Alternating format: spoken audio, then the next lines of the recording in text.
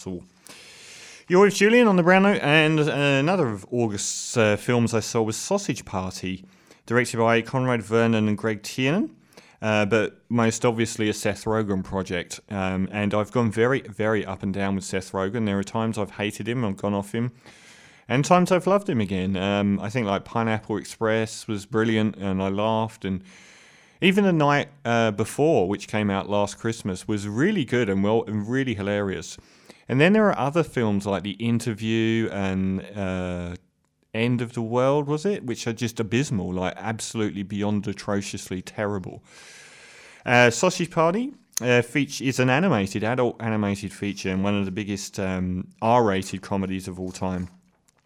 And it is about food in a supermarket, used as a microcosm of racial politics.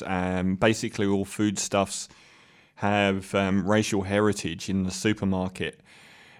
So, for instance, there's Sammy Bagel Jr., funniest gag in the whole film, who's a Jewish bagel, and there's also like I don't know if it's a Lavosh. I think it's a Lavosh who plays the Muslim counterpart. And there are Native American stuff and so on. There's like every single race on the planet or every single sort of nationality that has a problem with another nationality is represented.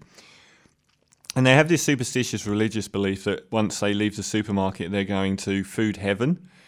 And in a way they are. They have no concept that they're about to be eaten. And one of the escapees from a household comes back and warns them of the terror ahead. And basically it follows that path is the whole movie. That's the whole movie, start to finish, is that storyline. It's got brilliant reviews. I am absolutely flabbergasted by this. I did think while I was watching it, and I will have to think a bit more before the end of year's polls on this show, that it's the worst film I've seen this year. I understand that with Suicide Squad if it was bad, and it got terrible reviews from the critics, but it got great reviews, like really strong reviews, and I'm absolutely flabbergasted. The premise itself is a 5-minute premise. Yeah, it's a bagel, it's Jewish. Yeah, it's a piece of flatbread, it's Arabic or it's Muslim. Now that's pretty slim to hang a whole 2-hour movie on. I mean, that really is, the fact the only additional storyline is that they go to, that they're going to be eaten if they go to a house, is pretty much it. It's the whole movie. But the thing that really struck me about this, there's an orgy scene at the end, which is pretty amusing. And that's about an hour and 40 minutes in. And I don't remember smiling up until that point. I mean, I can watch a comedy and know if it's funny. This is the most unfunny comedy I've seen in a very long time.